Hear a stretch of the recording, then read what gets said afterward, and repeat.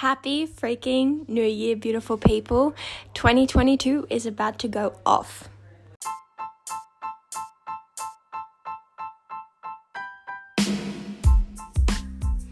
Hi, beautiful people. I'm Shalana, and this is real, vulnerable, authentic conversation.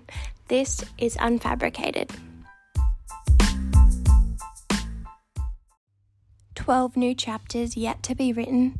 365 more opportunities to show up for yourself. Let's make 2022 about self-exploration, and together let's ditch the exhausting self-destruction. No more wishing, longing, and hoping for positive change. Now is the time to stop procrastinating and be the change you want. You have the power and courage and undeniable strength to do and seek all that sets your soul on fire. Action leads motivation, and baby, let this be your first step. Who are you? Who do you want to be? 2022 is the year to start being present. And as cliche as it sounds, yes, that means stop and smell the roses. Worrying does not take away tomorrow's troubles. It just takes away today's peace.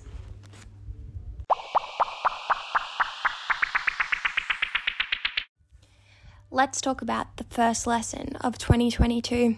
It's seriously time to ditch the stereotypes and preconceived notions that we have accumulated in our heads about sadness and happiness, because truth be told, struggle is our greatest classroom, and it's when we learn the most. And you know what? Happiness.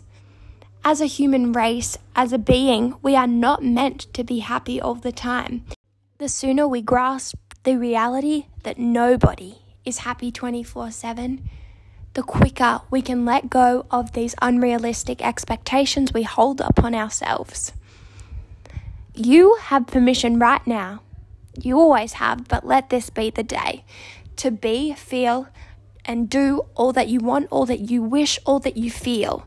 Happiness comes and goes. That's just the way of life. So why waste time seeking it out when you can just do what you know fuels you? Happiness will come automatically then. Stop putting so much pressure on yourself to be perfect and just be. Some more habits to adopt this year are stop dwelling. It helps you in no way, shape, or form. It just takes you back and keeps you from being present. Is to do more self-care, whether that means take yourself on a date, surround yourself with people that feel like sunshine, go for a walk, be outside, get in nature, go for a swim, journal, do all that makes peace in your mind, in your body, in your soul. Okay, let's do it. Let's vow, all of us together. I want you to say it out loud and let it be known. This year, from this day forth, I, insert name here, will fall in love with life and show up for myself.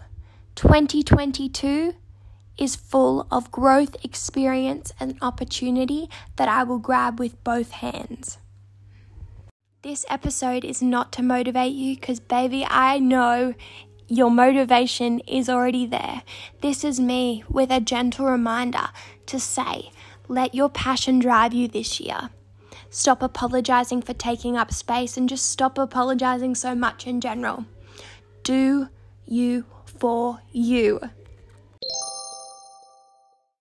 The affirmation of the week, more like a statement, but here it goes. I am the change that I need. I am the change that I see. The quote of the week, and keeping in theme with just leaving 2021 in the past, is not everything that weighs you down is yours to carry. And instead of a question this week, we have a task, and I know some of you have already done it, but if you haven't, get those goals down, write them down on paper, stick them on your wall, whatever you need to do to make them stick. Your goals are important. You are important.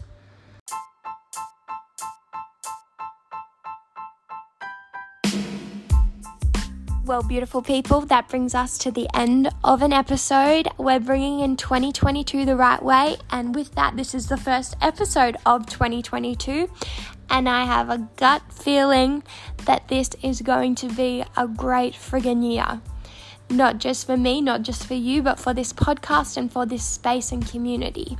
So, stay humble, stay passionate, stay driven, and until we talk again, I hope you have the most fantastic week.